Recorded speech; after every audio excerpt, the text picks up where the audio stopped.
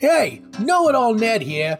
Thanks for tuning into the Movie Know It All podcast, part of the Know It All Network.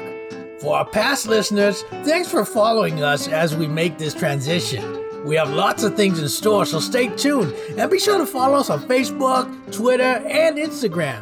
We are also launching Patreon with exclusive content like early access to brand new episodes, feature-length movie commentaries, and more, all for as little as $5 a month. If you're new here, be prepared for foul language, truth bombs, bad impersonations, and stuff you literally can't find anywhere else.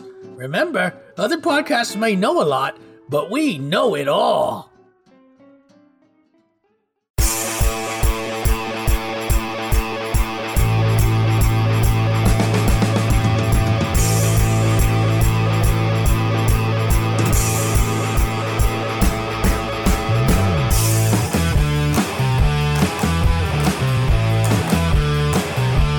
Hello, everyone, and welcome to the Movie Know It All podcast here on the Know It All Network. We are your hosts. I'm Will. And I'm Bob, and I'll nail your ass to the wall.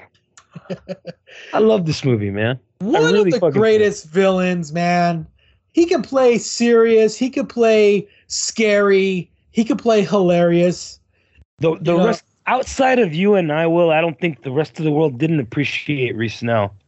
Yeah. Like, I just don't feel like they appreciated him the way they fucking should have. Like, did you know that guy was almost the sheriff of Nottingham in Robin Hood, Prince of Thieves? I heard that was one of the main reasons why Mel Brooks wanted him. Yeah. You know, it's the same and thing he with would Cary have pulled it off, dude. It's the same thing with Cary Elwes. Cary Elwes wanted to play Robin Hood in Prince of Thieves. Yeah. And fucking Reese, I forgot his name. Either way, he had wanted to, like, my brain just farted. Roger Reese. Roger Reese. I kept wanting to say David Reese. And I'm like, that's the guy from The Shield. But yeah, I was like, David Reese Snell's the guy from The Shield. I don't know why their names. I always want to call one the other. And it's so funny because when I would watch The Shield, I would always call that guy Roger Reese. I'm like, it says at the beginning of every fucking episode. Like, anyway. Yeah. But yeah, dude, he wanted to play the sheriff of Nottingham. And like, apparently it was almost like, kind of like, just like everything was, the only thing that was left was to cross the T's and dot the lowercase J's.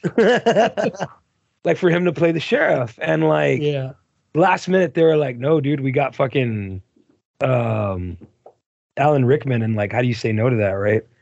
But like, he was always true, and that's because Alan Rickman was mostly just known as a theater actor. I mean, he had come out in Die Hard and everything, but like, this was 1991. This is 3 years later.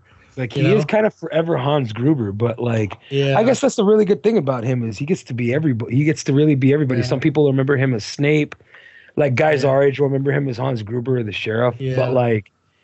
But fucking Roger Reese was such a good villain in fucking almost everything that he was in. And this like included, because like this was another wasted opportunity to have him be a villain. Like, I don't know if any of you guys have seen this movie, and if you're fucking listening to this podcast, clearly you probably have seen the seminal Richard Grieco classic If Looks Could Kill. But like, Roger Reese just proves in this movie that he could have been a Bond villain. Yeah. He would have been an amazing foil to Pierce Brosnan. And see, here's the thing about this. We're talking about It Looks Could Kill. We kind of just got off on a tangent, but like we always do, like we tend to do. But I never really got into the James Bond movies. I was more of a fan of the parodies. As the parodies are too different from the movies. Because here's the thing, dude. I love this movie. Yeah. Same. For all the reasons why it's making fun of James Bond. This movie was like, if I knew who James Bond was when I first watched this movie when I was 10 years old, I would have been into James Bond. Yeah. But I was into this movie. You know what I mean? And it's so funny because like, I was telling Patty, because like, I put it on earlier and she was like, it's dumb, but I like this movie. And I go, you know why you like this movie? And she goes, why? And I'm like, because you like 007 movies. Yeah. Like, this is accidentally a really good James Bond movie. You know what this is? Like, do you know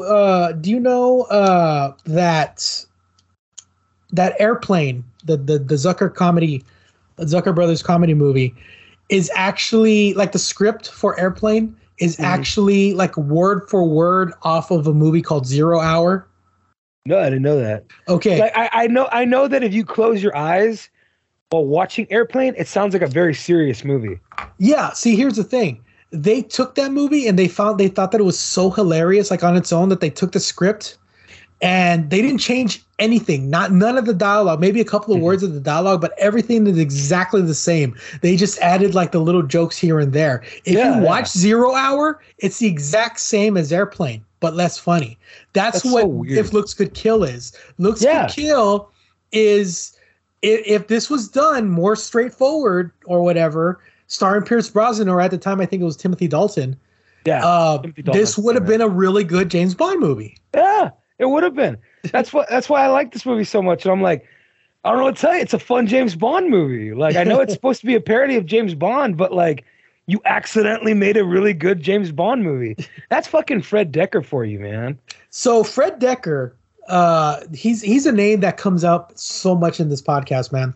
I know, dude, right? Yeah. Like, I was like, holy shit, I didn't know Fred Dekker wrote this. We say that a lot. He came up with the story. It was his idea to write the story. Do you know who wrote the screenplay for this? Mm-mm.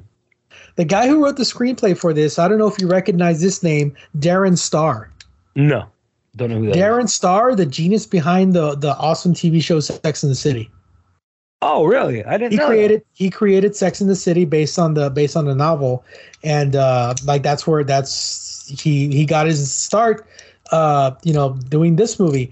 And this movie is directed by none other than William Deere. I don't know if you know who that guy is. No, I'm not sure what he directed. William Deere. He directed Angels in the Outfield. He directed Harry and the Hendersons. He directed Harry and the Hendersons, man. Yeah, dude. Like he directed a bunch of 80s movies.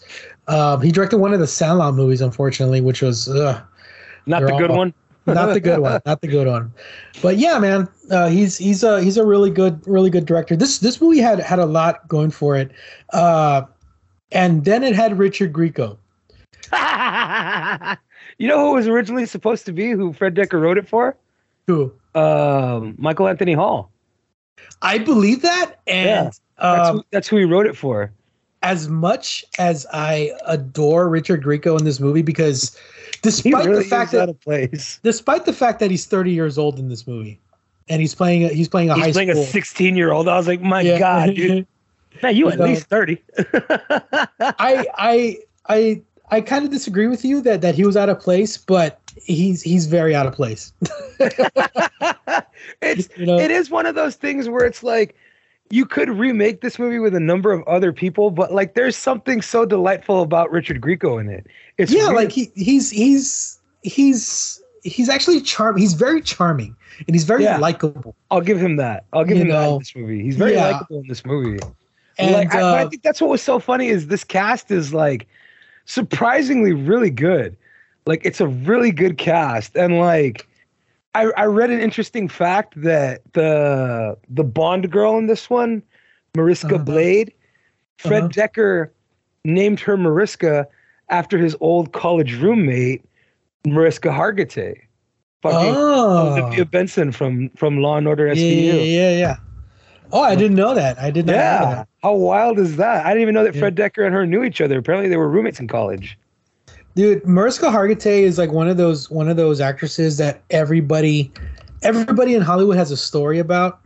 Yeah. And everybody knows her, and like she's like friends with everybody. It's crazy. Yeah. It's crazy. It's crazy how like she is with everybody. It's like when you hear shoot interviews about Stone Cold Steve Austin. Like, oh yeah, he's one of the best guys I've ever known.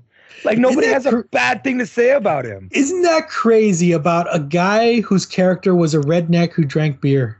Yeah. You know? like everybody has something negative to say about every wrestler on the planet, and yet nobody's got a negative thing in the world to say about Stone Cold Steve Austin. Yeah. It's bizarre. So Roger Reese plays the villain, and Augustus Steranko, which is the coolest bad guy name ever. It's such a Victor Von Doom of a name. Dude, Steranko, man. Augustus Steranko. Like, and I love that he calls him Augie. Yeah. Well, you really know how to feed him a line of shit, don't you, Augie? And the great Linda Hunt, Academy Award winner Linda Hunt. They got an Academy Award winning actress to show up in this movie. for all my peeps out there, for all my video game homies out there, she's the voice of Gaia in God of War. God of War. Your narrator in every God of War movie. God of War video game is her. And I want to say that her performance in those video games are the reason why she is on this earth, because good God. Oh, she's so good. Her so voice good. Her voice is so good, considering like her accent in this is so thick. I don't know what kind of Bane accent she's trying her hand at. I don't. It's supposed to be Russian or German or what, but God bless her, she's trying. I'm gonna call it Gershin. Yeah, and Gershin accent. She's got Gershin, and she has got one of the coolest bad guy Bond weapons. She's got a necklace that turns into a steel whip. Bro, that grows 10 times as long as it is, and she's able to wrap it around her neck like a necklace. It's such a Bond weapon. The fucking bowler hat frisbee. Yeah, like it's so Bond, dude. And even the guy who's essentially Jaws with the hand. Yeah, like I love that, dude. Like I love everything. I love the villains so much in this movie. Like they're all so unique and different. Like they even have your pussy galore, and what's her name? Areola, like Areola Canasta. Dude. There you go, Areola Canasca. Like there's so many. Like everybody has really good names in this movie. Yeah, even Michael. She has such a regular her real name is so like her name's Carol Davis. Yeah, like it's so like, but no, she's playing Areola Canasta. Who, by the way, TV. She's like on so many shows that you've seen. Like, oh my God, dude, she is. Woo-wee. And Gabrielle Anwar. She has this. Her performance in this movie is like she is one of the most beautiful women I've ever seen in my life, dude. Like, is she really British? I don't think. No, she's not. She's not, right? No, her accent's pretty. Her accent's pretty all right in this movie. Oh no, she is. She is British, or she's English. Shit. She's like has English ancestry, but she's American, right? And all the other movies I've seen her in, like she's in Burn Notice, and she speaks with an American accent, like she's but she is so gorgeous in this movie. And she is because it's so easy to play the damsel in distress a certain way, but like in this one, like her performance is very like you feel for her, Yeah, and I think that's why Richard Grieco feels so out of place. Is he is surrounded by really good actors. And every single scene, really good actors. It's like at the end of every line he says, he looks at the camera and winks. Yeah, he is very Jim in The Office. Yeah, that's what it. Oh, that's what it is. It's like if Jim accidentally became a secret agent in an episode of The Office. That's what this is. Like, because he does. He feels like that. He's real like down the barrel of the camera and like, oh, I'm so handsome. Whoops. Have you ever seen that Bill Murray movie, The Man Who Knew Too Little? Yes. Yeah, I just the only other human who knows that movie. I just remembered that movie right now, and like this is totally that. This is like the Three Amigos, that episode of The Office, like The Man Who Knew Too Little, like this regular guy being put into these extraordinary circumstances without his knowledge. They did that so well. They basically used the exact same storyline as The Man Who Knew Too Little. Yeah. For the Bruce Campbell movie, My Name is Bruce. And I don't know if you've seen that one where he's like dealing with the fact that he's playing himself, and he's dealing with the fact that he's a B-movie actor, and somebody accidentally unleashes a real demon in their town, and he kidnaps Bruce Campbell to fucking chainsaw this demon. And like Bruce Campbell is this like hack actor that lives in a trailer in the middle of the woods now because he doesn't have any money and he works for peanuts. And like he's like, Sam Raimi isn't giving him any work. Yeah, and his agent is actually played by Ted Raimi. And fucking as like, it should, as it should be. Yeah. And fucking he's angry because he's an actor and like nobody takes him seriously. So he thinks that this is a performance piece where like everybody in the town is an actor and they're all pretending that this demon has come to life. Galaxy Quest. Like Galaxy Quest. It's such a fucking, that's a fun thing to do. Yeah. And like that if you do it right, it's fucking hilarious. And this movie really does do it right. Like nobody ever calls him Mike in the movie or just Michael. They refer to him by his full name. Yeah. Mike Corbin. The whole movie he's referred to as Michael Corbin. No one just says, "Hey, it's Mike," or "Hey, it's Michael." Like, oh my God, it's Michael Corbin. Like, and the whole way they get him into it is kind of contrived because the movie opens up where they're at the graduation and they hand him his diploma and he opens up the diploma and it says that he's like a credit short. Yeah, incomplete. He got an incomplete grade. Yeah, so they are already going to graduate and they're going to go on a field trip for credit. Well, they're not going to go on a field trip for credit. They're going on a field trip as part of the graduating class. But since there's no summer school for him to take, like the only French teacher in the school is going to be in France. So in order for him to continue and try to get that grade, he has to be where the teacher is, which is going to be in France, which is why I like his dad's character. Oh, that's just dandy. Like where he have to send you to France for it. Like amazing. His dad, who's only a couple years older than he is. I know, dude. They old him up, dude. They put old makeup on him, on his dad. I was like, bro, Richard Grieco's dad looks like they went to school with him. Like, I was like, sir, that's the one thing that bugged me so much about this movie. I was like, why did all you guys graduate at 27? Like, what the fuck? Like, nobody looks like a teenager. Nobody looks like a teenager in this movie. Like, not a fucking one of them. So I remember watching this movie when I was a kid, like all the time, dude, because they would show this on HBO and I would watch it and I loved it. I loved every single freaking moment of this movie because I honestly thought it was like the coolest movie ever because like I said, I had no idea who James Bond was. I was not, I didn't know who James Bond was until GoldenEye in 1995. Mm-hmm. That's how out of touch I was when it came to James Bond. So to me, like with this movie and all the gadgets and everything, like that was cool, you know? Yeah, hell yeah. So I saw this movie on Cinema. I can actually remember the day that I saw this movie on Cinemax for the first time. Like I don't remember the exact date, but I must have been like 8 or 9. And I remember it because it had to be around this time too. Because I went to the mall early in the day with my mom and my grandma. And I loved going to the mall because my mom would always buy me a figure, but if my grandma was there, she would buy me one too. Mm-hmm. So like I knew I was getting like toys that day. And I remember buying like 2 Batman toys. I got a Batman toy from like my mom and my grandma. And then I asked my mom for I think it was like a Bat Cycle. I can't remember what exactly it was, but my mom was like, you know what? Like, I got my income tax. Why not? Like, I'll get it for you. So she bought it for me. And I don't know if my grandma was cycle?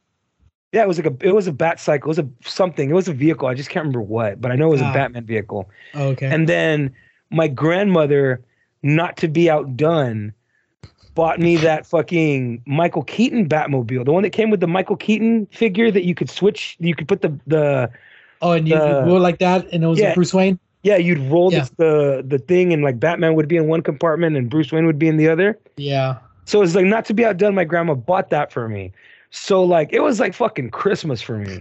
I was fucking thrilled, and I went home, and I went to my room, and I turned on Cinemax. And If Looks Could Kill had just started. Like it was literally the beginning at the graduation. And I'll never forget watching it while playing with my toys. And like right after that, I liked it so much because I was like, this was such a fucking cool movie. And I didn't know what I did with the remote, so I didn't change the channel. And right after that, Showdown with Billy Blanks came out. No way. And that was cool. The first time I saw Showdown. That is so cool, man. Just thinking about that right now. I was like, I remember I saw those movies for the first time in the same day, back to back. That's crazy. Like, that's wild. Go, we did an episode of Showdown, so you guys should go back and check it out. Go back and check out that seminal classic. Yeah. We're right about everything in that movie, too. Yeah, exactly. So,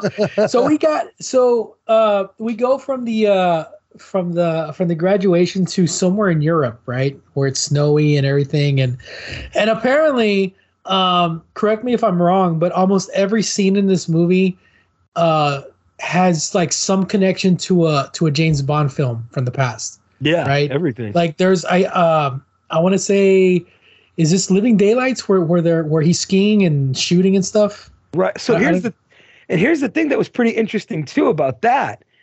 They do two things in this movie that later are part of both Mission Impossible and a James Bond movie. Uh-huh. And it was the explosive chewing gum. Yeah. Came out later on. Green light. Yeah. Came out later in Mission Impossible. Yep. And then the shoes with the suction cups came out later in GoldenEye. Like when he rides down the side of the building. Yeah. Like that it looks good Kill did it first. Huh. It's been a long time since I've seen GoldenEye. I need to watch that movie again. Yeah, dude. I honestly, my only interest in GoldenEye was a video game. Like I didn't. Oh man, those I have liked literally every James Bond movie except the last one. Yeah. Like the most recent one that came out. Mm-hmm. I hated it so much. But I need to watch them. I really need to watch them. You played Metal Gear Solid 3? I did. Yes, that's my favorite Metal Gear game. That's the new James Bond, only dumb. Oh, I'm not kidding. Like it's so like what? Like nanomachines? What is this shit? Oh, like, great.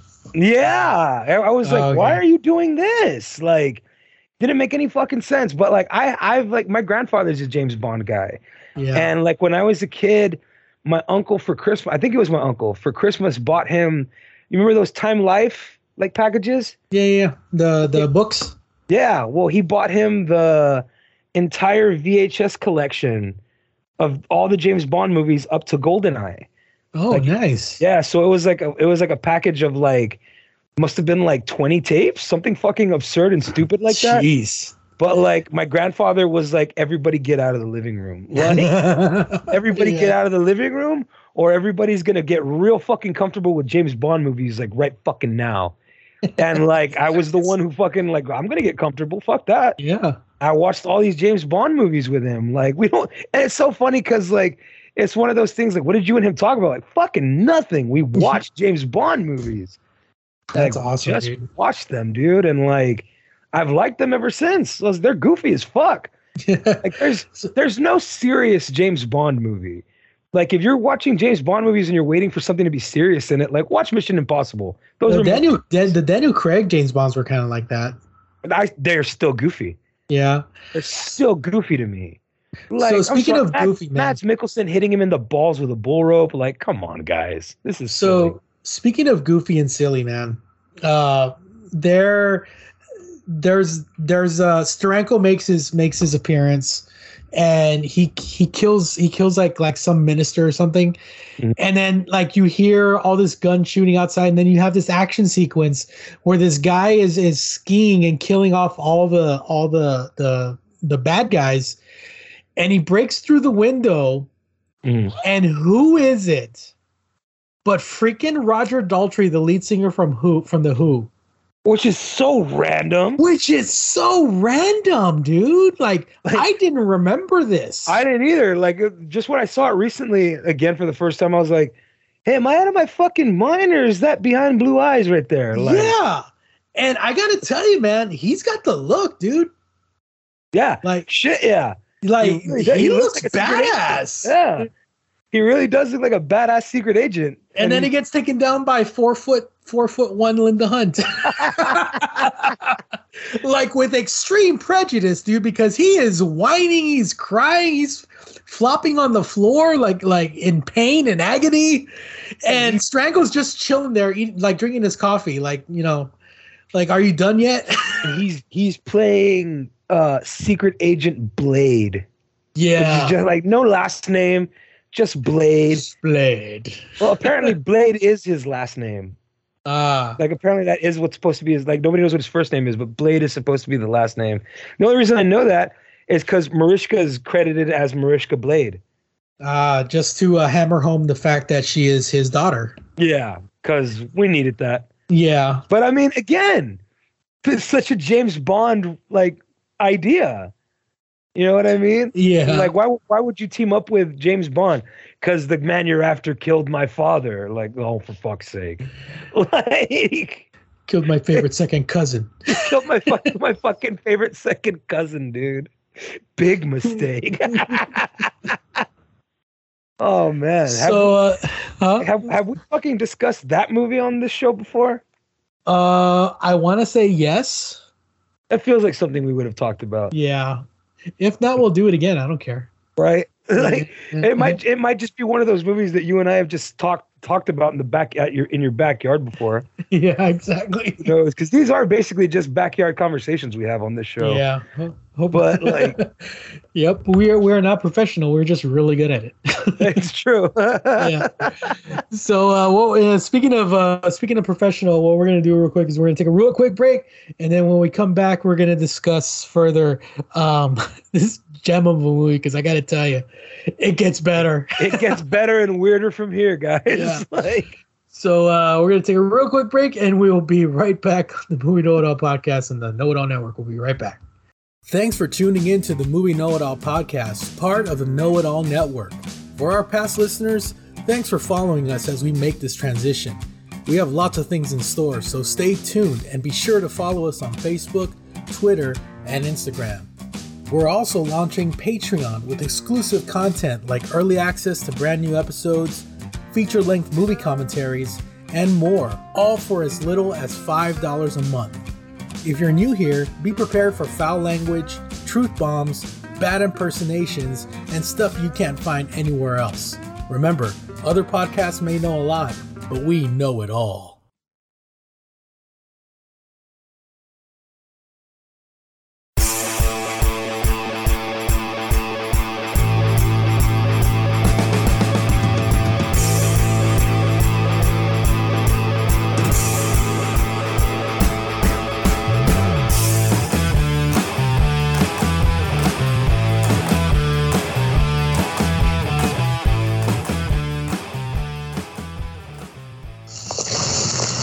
This is all very cool, but I think you guys are making a big mistake here. Really, Corbin, isn't this route getting a little tiresome? Well, just who do you think I am? Michael Corbin, deep cover agent for the CIA. Yeah. Michael Corbin, French class reject. I've seen it before. They've got him so brainwashed that America can't penetrate his cover. Here, look. I mean, check this out. Here's my driver's license, my school ID, my fake ID. Listen. I got a great idea. Why don't we track down Mrs. Grover, my French teacher? I mean, she'll tell you I'm... Your car. Michael Corbin, deep cover operative for the CIA. Oh, he's such a charmer, man. Right? So that rapscallion. I mean, wouldn't you be like, you know what? I am whatever you want me to be. No, absolutely not. I wouldn't be. I would be terrified of this entire situation. Like, I would be mortified at this entire situation. Once the guy grabbed me at the airport and fired at my French teacher, I'd be mortified. Like, I might jump in the car and take off, but I would immediately park it somewhere, get out, and like find my teacher. Like, help me. Like, this is a case of mistaken identity. Like, holy shit. And like, what a fucking, like, that's the thing that I've always kind of laughed about these mistaken identity movies is like, so many people just kind of like, I'll just roll with it. Like, no, like, I would not roll with it. I am far too lazy to be caught up in these CIA shenanigans. Like, no, I'm not doing this. So, we're at the airport, right? And like the coincidence of all coincidences, they're at the same airport. They have the same name. The bad guys know exactly who they're going to be looking for. This guy named Michael Corbin. right? Just by name, nobody knows. Just by name. Like. Nobody knows what he looks like. That's not even his real name. That's his fake name. That's his alias, that's right? His agent name. Yeah. That's his agent name, right? So, and I gotta say, man, the death scenes in this movie are brutal, but they're not like I'm genuinely crazy. I'm genuinely surprised it didn't get an R rating for the violence, because the violence is pretty like. So here's an example. Here's an example, right? Linda Hunt corners Michael Corbin, the secret agent, in the lobby or in the lounge. Mm. She shoots him with an improvised gun made out of a vacuum cleaner. She shoots him in the chest, and smoke comes out of his mouth. That's brutal. It's a brutal kill. That is so cool. I guess the soccer moms are okay with. I guess the soccer moms are okay with clever kills, just as long as they're not bloody. So yeah, because that basically is saying that the gun that she shot him with was so hardcore that it blew up hot. Yeah, that it cooked his insides when it shot him. It just like hit him in the lungs, and he like, breathed smoke, and like his last breath was smoke, and fucking like that's cool. And then she shoves him in the snack cart. It just bends him in all sorts of ways and sticks him in the snack cart. Give him a break. Give him a break. Okay. Try to explain the logistics of this to me. How did she do that? She is 4'1". And Michael Corbin. I'm going to say superhuman Oscar award-winning strength.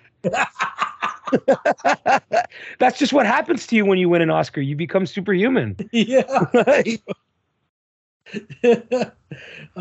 did she have an Oscar yet? I like how even in Kindergarten Cop, Schwarzenegger was afraid of her. Yeah. Like she's just an intimidating like little person. It's so crazy, man. So Michael Corbin, the student, then answers a telephone call from British intelligence. And the switch is complete, I guess, because he gets the first class ticket and everything, and from then on everybody assumes that he is the secret agent Michael Corbin. Yeah. Right? And it all so ridiculous, like which is and it's funny because apparently to everybody in this world, in this movie world, he does not look a day over 17. Yeah, that's the part that bugs me the most. I was like, yeah, he looks like he'd be a fucking secret agent. Right. He's clearly age appropriate. Like, yeah. And like we follow him to the actual British intelligence, which is the scene that we showed earlier.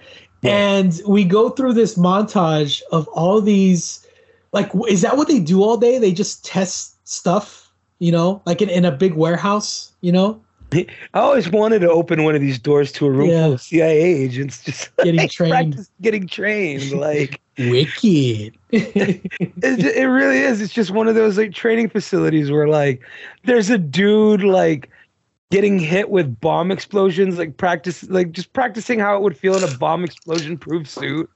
Who, like, by the way, that's director William Deere in a cameo. Is it really? I didn't know. Yeah. He's like, want to go again? Maybe later. Like, how many guys did they go through with that? And like the one I actually really liked was the desk where he takes the phone call, when he picks up the phone and the desk just flies open and crushes the head. So like what if you accidentally pick up the phone? Like, how does that work? No shit.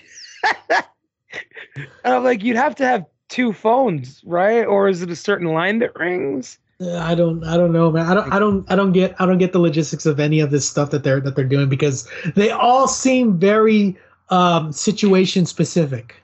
Like, and the other part that made me laugh was like when she shows him the trunk of his car, and like he has the scuba gear, the camo gear, and the tuxedo, and all are equipped with like knickknacks and shit like that, right? Yeah. And I'm thinking like, oh, okay, so there's gonna be like a scene where he goes scuba diving and a scene where he's going to need the camouflage and like, nah, just the tux. Yeah, just a tuxedo. And I really do like that scene. Like, because like if you take that scene seriously, it is such a James Bond scene. That's what I wanted to ask. Like, is this something that happens in a majority of James Bond movies, or is this just like one movie? Or this is like fucking what's his name? This is like original, like Sean Connery, like James Bond shit.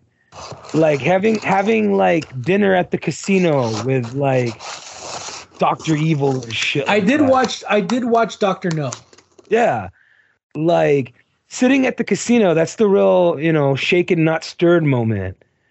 That's where he first says Bond, James Bond. Yeah, like Bond, James Bond. Is that like they really do a really good parody of that moment. Mm-hmm. And like even fucking like Roger Reese again, like chewing the scenery like he's a cow in its grass. Like he's so good in it. And it's such a funny thing because like the CIA's like he's a friend. Like go out there, watch him, and make sure that nobody goes after him. Yeah, because in the story, nobody knows that he's actually the bad guy. Steranko is actually supposed to be. His mission is to protect Steranko. So like basically what he is, and it's such a fucking bro. Like not for nothing. And I'm trying not to invoke the DC universe. I really am. I'm trying to make it a point not to do that. But this is such a Lex Luthor plot. Yeah. Like the idea that he has a vault, a secured area. Come on, dude. This has got nothing to do with real estate. What's wrong with you? True, right? we need at least 3 movies of real estate first. Yeah. 4. But yeah, dude. So you have this idea that he has an area where he can secure all the gold for the minted gold of Europe, the new united Europe. And like, well, we have gold and we have gold and we have gold, but like, this is my gold. Well, this is my gold. And fucking Roger Reese just basically comes on like, hey, why don't you guys let me hold the gold? Like, I'll leave it here. I've got basically a Fort Knox where I can just keep all your gold here and watch it for you. So everybody like, oh, sounds like a great idea. You don't seem villainous at all. So they fucking give him all this gold, which he starts melting and producing his own currency with the plan of killing the leaders of the United Nations by inviting them to dinner, celebrating the new minted Europe, and poisoning them at the party. Yeah. This is such a fucking Lex Luthor scheme. Killing them with poison developed by the U.S. CIA. By the U.S. CIA. Like, bro, that's like, it's one of those things where like the writers from James Bond are like, okay, fuck you a little bit. That's a great idea. So like, well, that fucking ruined our next James Bond movie. So like, here's a real kick at the dick. It's a good idea. it's a good one. It really is. But and it's not. I mean, it's of course it's very out of the realm of reality, right? But yeah, nobody technically sure a country's gonna trust some guy with all their gold. Technically, it's plausible. You know? No, it's absolutely plausible. That's all you need for a movie. Yeah, like you just need plausibility. Yeah. Like, how is that any dumber than fucking Fort Knox? Like, I would not trade him for all the gold in your Fort Knox. Like we fucking we took all our gold and we stuck it in one area. Yeah. Why? Because we got guards all around it.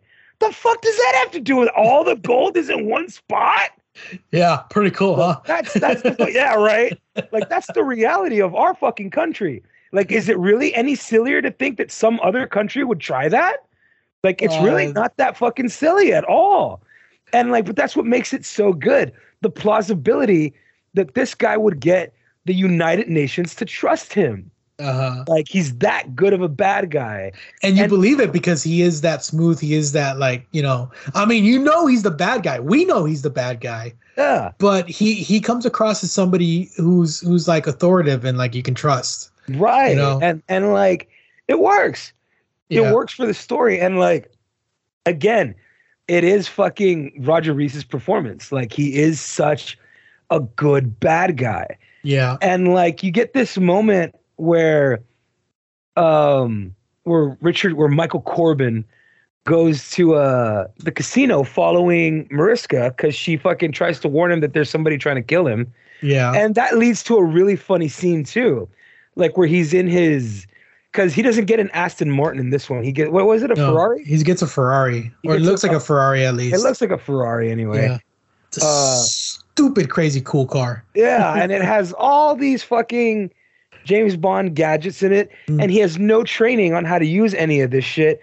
But so let me stop you there. Hold on, real quick. Real quick. Let me stop you there, dude. Who the fuck doesn't know how to roll down a window? He's pushing every single button on this damn car to roll down a damn window. And like, anyway, I'm sorry. The thing that makes me laugh about that is like, let's say any one of us were in that situation. When you're flipping all these switches and you hear the computer, you hear the computer going rocket armed. Like I'm not touching anything. Like I'm not. Fuck that. All for the sake. I mean, don't get me wrong. It's funny. It is. It is funny. It works. All for the sake of the comedy of the moment, and it does totally work because it is this moment where your character with the iron hand. I don't know what his name is. I'm just gonna call him Jaws. Like it's Jaws. Yeah, it's Hand Jaws. There you go. He's Hand Jaws. Call him Claw. Call him Claw. That's a good one. Claw. Yeah. Like, but I mean, like he is essentially the Jaws character. Yeah. And you have this giant. He's this mute giant. Yeah, and you have this car chase where like you'd see this in a Bond movie where he's chasing the girl and the girl is trying to warn him that there's somebody trying to kill him, and James Bond is already like, I know, and he's got his shields up and he's firing the rockets backwards, and like that's something you'd expect in a Bond film. Where in this one he's chasing the girl and she's like, dude, there's someone trying to kill you, and he's like, how do you roll down these goddamn windows? Like and he thinks that she's hitting on him. Yeah, and at the same time, he's firing all this shit out of the back of his car that's just hitting like Hand Jaws. Like he almost kills like an entire school bus of his friends. Like fired a rocket between their tires, and he had no idea that he fired it. Yeah, like it's so dumb and silly, and like, but it works because the scene is just as effective. It works. It stops Hand Jaws. And like fucking, the girl gets away. He ends up fucking off to the side of the road, and he makes his way to the casino where she's at, where he has to change into his super cool his spy tuxedo. Yeah, and he goes in there, and there's Roger Reese gambling, and which is like classic Bond villain. Yeah, like gambling in a casino, classic Bond villain, and he's there much like Bond. Just talking about how beautiful she is, that he just needed to know who she was when he saw her. Like, that's the one thing that has been really, really, really consistent in all the Bond movies.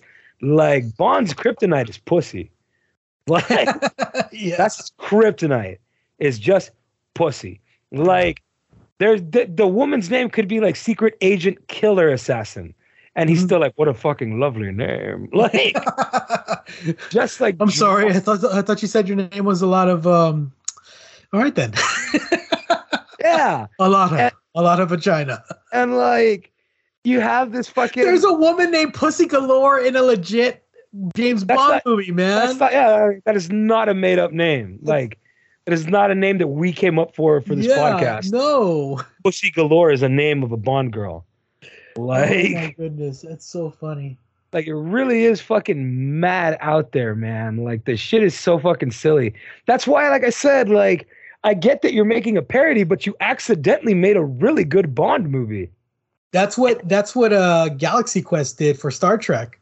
Right. Like, it's straight up a parody of Star Trek, but it turned out to be one of the better.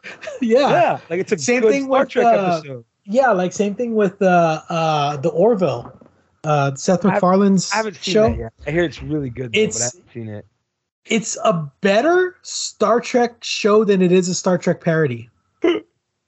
And like it's funny when you do that, like when you accidentally fucking do something better than what you were trying to like parody. Yeah. So like you get this moment where even Steranko's like, young man, are you playing or not? And like he grabs his hand and he's like, hey, take it easy, pal. I'm talking to the lady.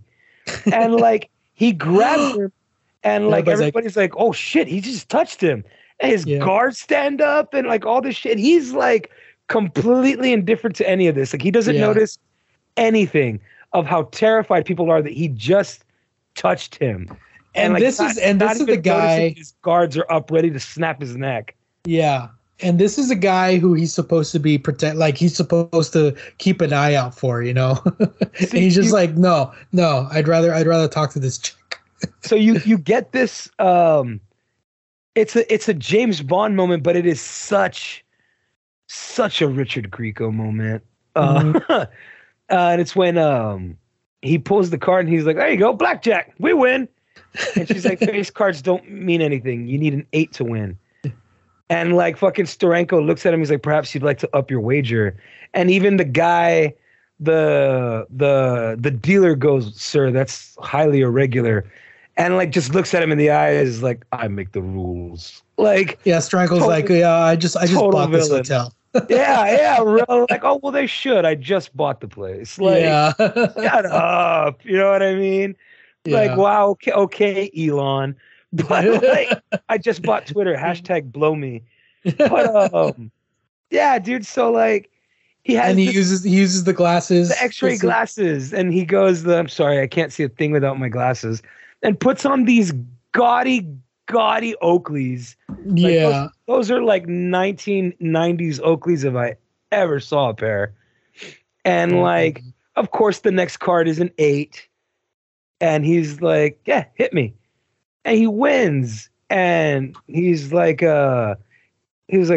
fucking shaking and everything, and like Roger Reese does that, like, "Oh, like I can't touch him, like I want to pop his head like a pimple, but you know what? I gotta be cool, I gotta be calm, I'm gonna be relaxed. I'm cool. He's got a great, calm, furious face. Yeah, dude, it's so like, good. Yeah. Like, you could just tell he wants to pop his head like a zit. I challenge you to a duel. I said, burn. But, like, I was angry before, Corbin, but now I am really pissed off. Like, it's so true, dude, because, like, it's weird to think of the comedic chops that he really has, especially if you go and you watch something as fucking hilarious as Robin Hood Men in Tights. Yeah. Like, he's amazing in that. And then in this movie, he plays everything so straight. Yeah. Like, of all the terrifying, all the funny shit that's happening around him, he's playing a villain, and he's not divulging from that at all. Like, he is being a villain, even in the moments that are supposed to be really funny.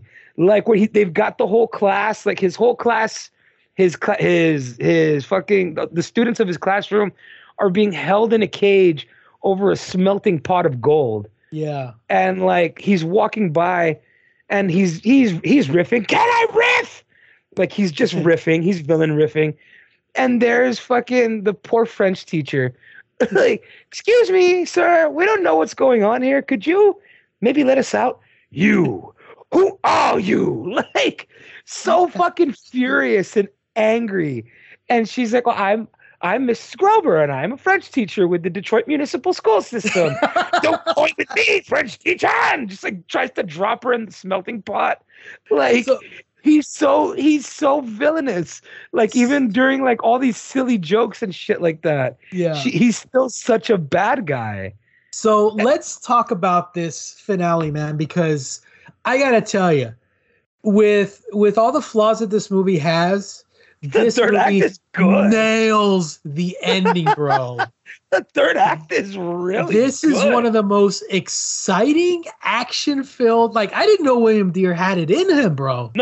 No shit, right? Like, this guy directs drama, you know? Like, because the third act is an action movie. And boy, is it fun. And dude, it's Richard Grieco, man, like, he looks so good holding that machine gun and dragging her in the arm. Like, he looks like a super action hero, dude. Yeah, like it's a Renaissance action painting waiting to happen. Like, somebody really should make that. Yeah, dude. It is very much the cover of Army of Darkness. Yeah. Like, just like the chick on his arm and him firing the machine gun. Like, It's really good. And this set piece, bro. This set piece, the gold melting or whatever, like the whole room, the whole area, like the giant smelting pot. It's like this is where all their effort went into it, and good God, it works. It's so good. It's so much fun. We really were just missing the lava sharks with laser beams attached. Yeah, that's their freaking heads. Yeah, dude. And it all culminates to this action scene,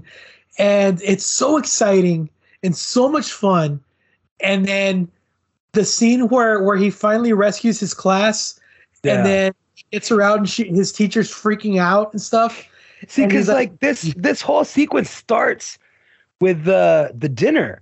Yeah, and the dinner is really, really tense.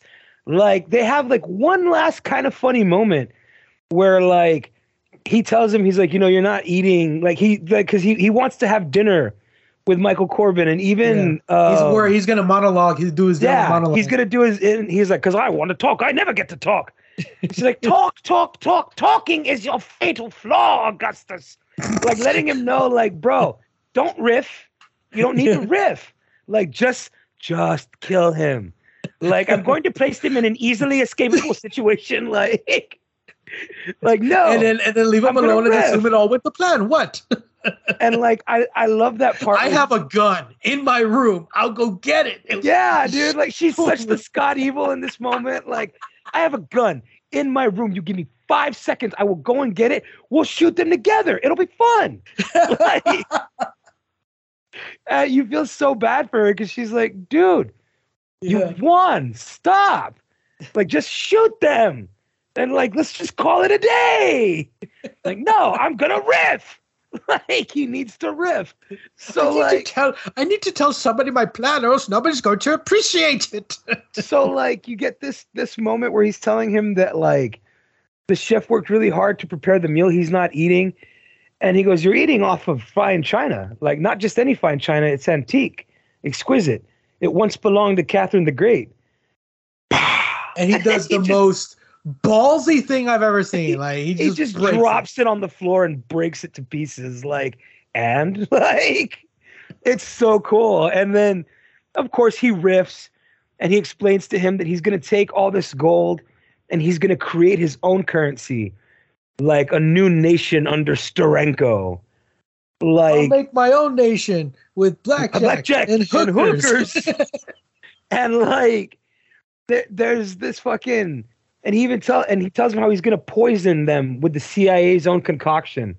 Like that they'll all die at random points and it'll all look like natural causes. Like they won't have any choice but to turn to him. And like, he fucking loses his shit and like, I'm going to nail your ass to the wall. Yes, well, that sounds very painful. And like, they drag him back to his cell. And that's when he realizes he still has the explosive gum. Mm-hmm. So like, he chews it. He puts it on the foil, and the guard's outside the door, and he can't see him because he's on the floor trying to get the guard to step on it. And like even come on, asshole, double your pleasure, double your fun. Like, it's such a great line. That's a great line, yeah. And like he steps on it and boom, blows himself up. And like now the third act begins. Yeah. Like third act has started. And like he goes into the smelting chamber, his friends are being like dangled over it. And because when you have gold, you really do need nitrous oxide to freeze it sometimes. Yeah. Like you really do need to use it. So he freezes the gold, lowers them, and fucking they walk out. And that's where she's like, Michael, what is happening? Oh my God, there's people shooting at us. Like, I will explain everything to you later. But right now, and he hands her the machine gun. You are the French teacher. And she wraps like her sleeve around her head like Rambo. I understand. Dude. And like, that's the transition to badass is so it's because throughout the whole movie she's being pushed around by all these people that are like everybody bullies her. Like everybody bullies her because she's they think that she's some operative, some assassin named the French teacher. The French teacher is her code name. Yeah. Like no, and she's a French teacher. The scene where she's in the plane And then the guy comes up to her and is like, "You leave Michael Corbin alone, or else I'm gonna blow your head off." Got it? Puts the gun in her head, and then like she complains to the other fucking chick Linda Hunt, trying to kill Michael Corbin. Snap out! Snap out of this! Slaps her across her fucking face. Like she is constantly bullied throughout this whole movie. Even the switching bus drivers, like Bonjour. Bonjour. She's so stupid, dude. Yeah. So like the transition to her being a total badass is so fucking funny because like it's satisfying. It's satisfying because she's been just bullied and pushed around this whole time, and her great sin is trying to be a good teacher. Yeah. Like the worst thing she's done is try to be a good teacher. Like she's bullied nonstop for it. So like you are the French teacher, and she's like, move it! Like she's dedicated, like she's in it, man. And then you get this like moment where like fucking Handjaws comes out, and now him and Michael Corbin are fighting on the frozen gold. Which is such a cool visual, dude. And like when they throw him, it starts to crack, and the heated gold underneath starts like steam comes out and it starts to bubble over. And I'm like, dude, this is like the stakes are really high. Like, yeah, and somewhere George Lucas was like, this is a pretty good idea. If you know, you know. you know. And Spielberg was like, dude, I had a really good idea. What if we take the guns and turn them into walkie-talkies? Like, God damn it. But, yeah, that made E.T. less dead. Yeah. But, yeah, dude. So like you have this fucking fight, and it's really epic because this dude does have a big iron claw for a hand. Yeah. So like he punches through it, and he pulls his hand out, and now his hand is dripping in smelted gold. Yeah. And I'm like, dude, like this is just fucking wicked. Like the way the glove just retreats into his sleeve and it exposes his metal hand, like that was real cool. Yeah. I was like, oh shit. Like the glove just snaps off. Yeah. Like it's dope. It's such a really good James Bond third act. Yeah. So like you get to the scene where he's getting ready to do the toast with the poison in the drink. And like, you know, he pours his drink from a separate bottle. So like everybody else is getting the poison. So like he had all these people get their glasses and they're raising a toast to the new Europe. And fucking the French teacher shows up. The bar is closed. It just blows the chandelier up, lands on top of all the drinks, and she shouts that the champagne's poisoned. And like trying to recover himself, like poisoned, preposterous. This is absurd. Who will drink with me to the new Europe? And Michael Corbin runs into the room, and in such a smooth way, snatches a glass of champagne out of one person's hand, hands it to fucking Roger Rees, and takes the other one out of his hand. I'll drink with you. Here's to a long life. And just like, well, what are you gonna do, asshole? Are you going to drink it and poison yourself? Or are you going to show everybody that you were about to poison them? And fucking Roger Rees looks him in the eye and says, I'll nail your ass to the wall. And just throws it against the wall, dude. Yeah. Like, oh, shit. And then Mariska's getting ready to blow Steranko's head off. And she does that, you killed my father. And then here comes the twist. No, dear. I killed your father. And the whip necklace again. I love the whip necklace. It's so cool. I'm sitting here watching this as a kid. I'm like, bro, is it me or is this the most exciting fucking movie like ever? It's still so really fucking fun to watch. And we're not talking hyperbole here, ladies and gentlemen. Like this movie is legit exciting. Everything up until the third act is pretty funny and has really good action moments and really good tributes to 007. It's a love letter. It's a straight up love letter because you know, like it's making fun of 007, but at the same time, it's kind of like Lego Batman, where you can't make fun of it properly unless you really truly love it. Right. Are those all real villains? I don't know. Probably worth a Google. But it's very much like it's a very loving parody Yeah. Like you're making fun of the stuff that you can make fun of, all while showing you why you make fun of it, why so many people love it to begin with. Like it is very fucking, the third act, like most Bond films, this is very, very action packed. Yeah. Like it's very fucking fun.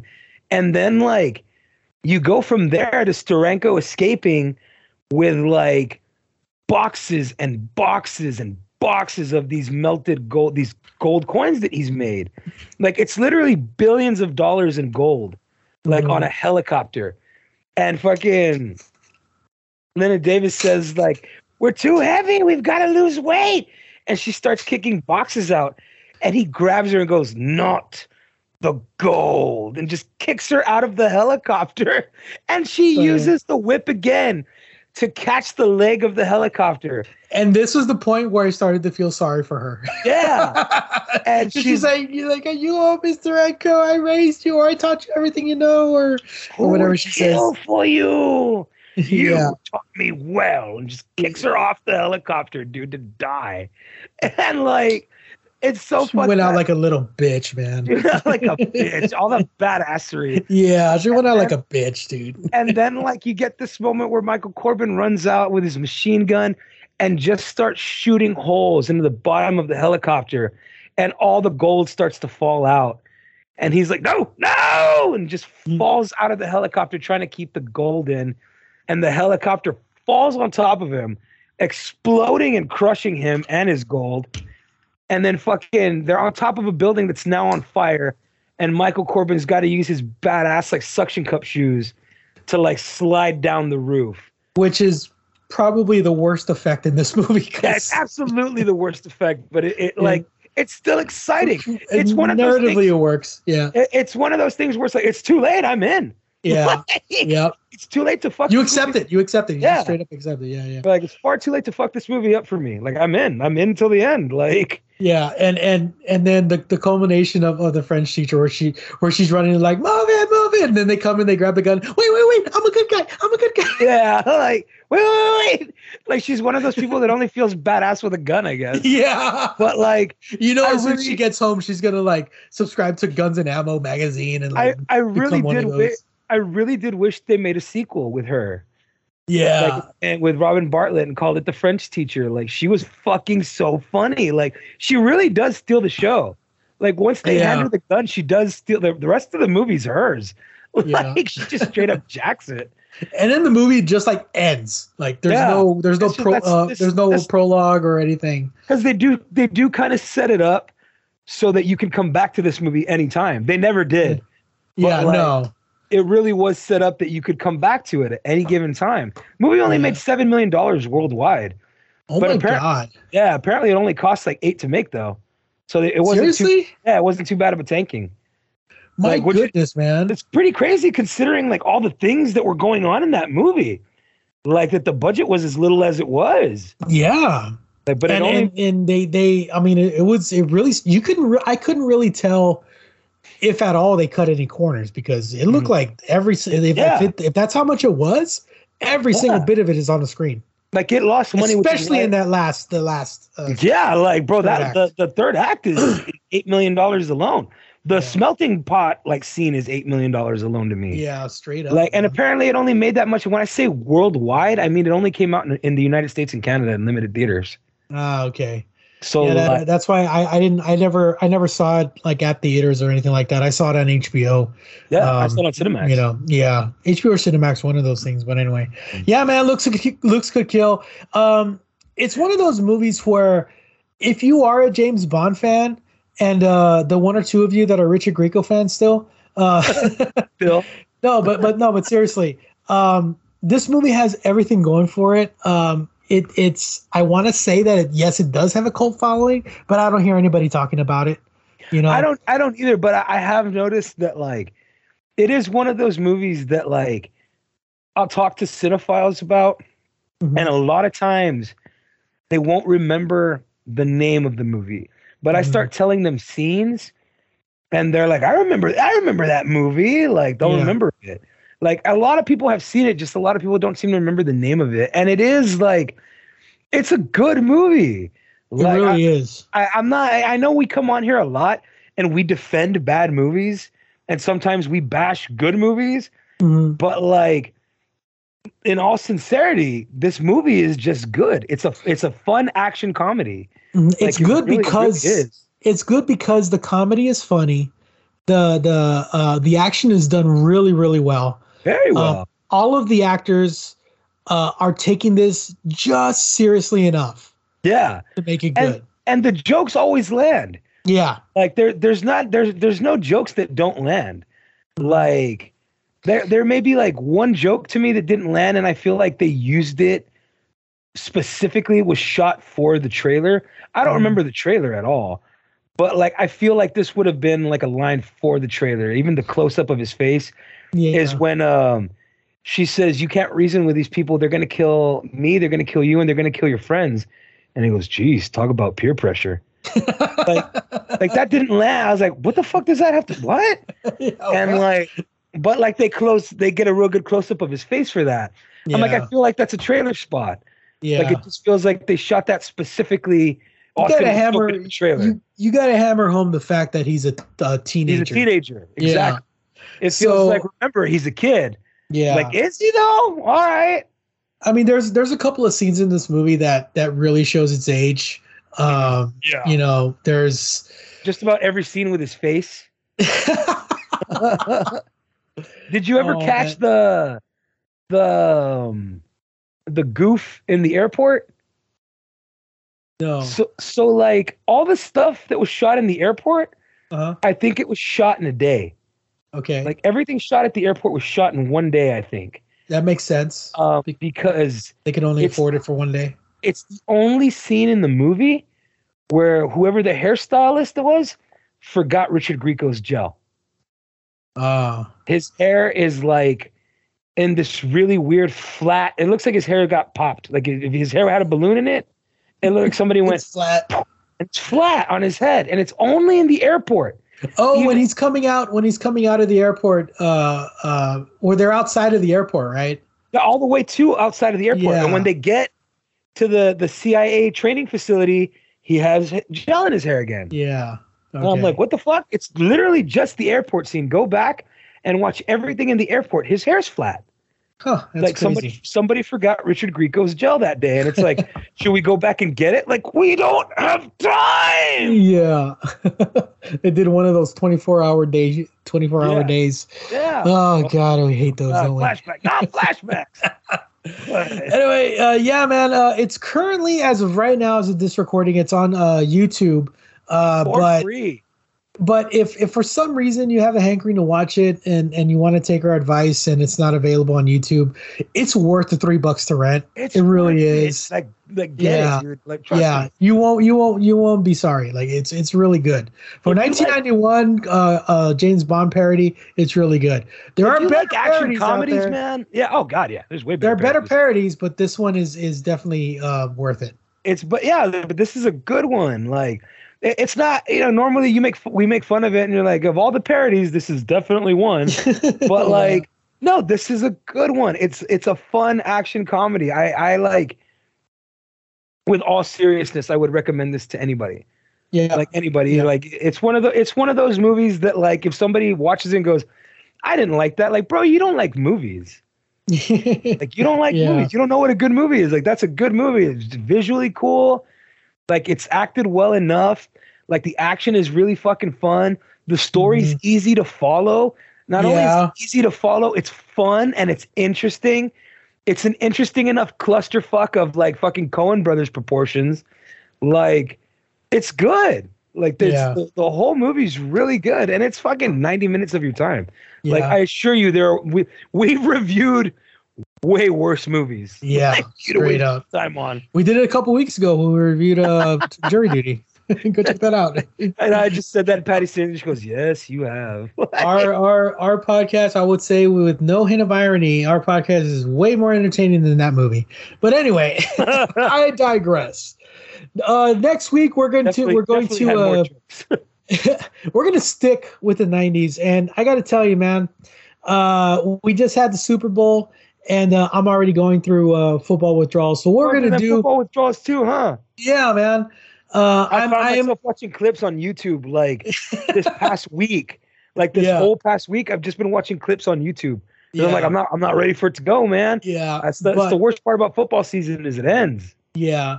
So and boy did it go out with a bang, man. It was a really, really good game. But anyway, it went out with cheating refs helping Kansas City. I don't care. I have no foot in that game. I don't care about either of those teams. They could both fucking lose. And if I had to pick one, I would have gone Kansas City. I really was rooting for the Eagles this year because it's my brother's team. Yeah. And like they were the better team this year. Yeah. They really fucking were. But like holding. Yeah. Really, yeah. Okay, just give them the game, rep. Even the way like the camera like cut away to Patrick Mahomes, like to his face when they called them for holding, and he's laughing. Like even he knows that's a bullshit call. Yeah. But like it's whatever. Like it's season's over. Didn't fucking matter to me. Like the Eagles. If it was my team, then we'd be taking a car trip over to there'd be a few holes in the walls. I'd be sitting in the back of my own tears right now. Yeah. My face would be all over YouTube and Facebook, destroying a TV. We would have been one of the broken TV guys. Yeah. I might have been. I half expected my brother to be a broken TV guy yesterday. He was mad, dude. I don't blame him. His team got fucked. Yeah. His team got fucked. It was not fair. I even told him that. I was like, bro, you know I don't like the Eagles, but like, that's bullshit. Like, that's bull. That was Roger Goodell like, nah, I want Mahomes to get it again. Like, so horseshit call. But whatever.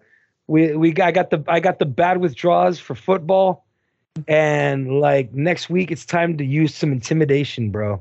Yeah, and I can't wait. We're gonna go a little lighter on the fare with this one because we're gonna be reviewing the football classic, which is in and itself a time capsule to better times, especially with Cowboy fans. Little Giants.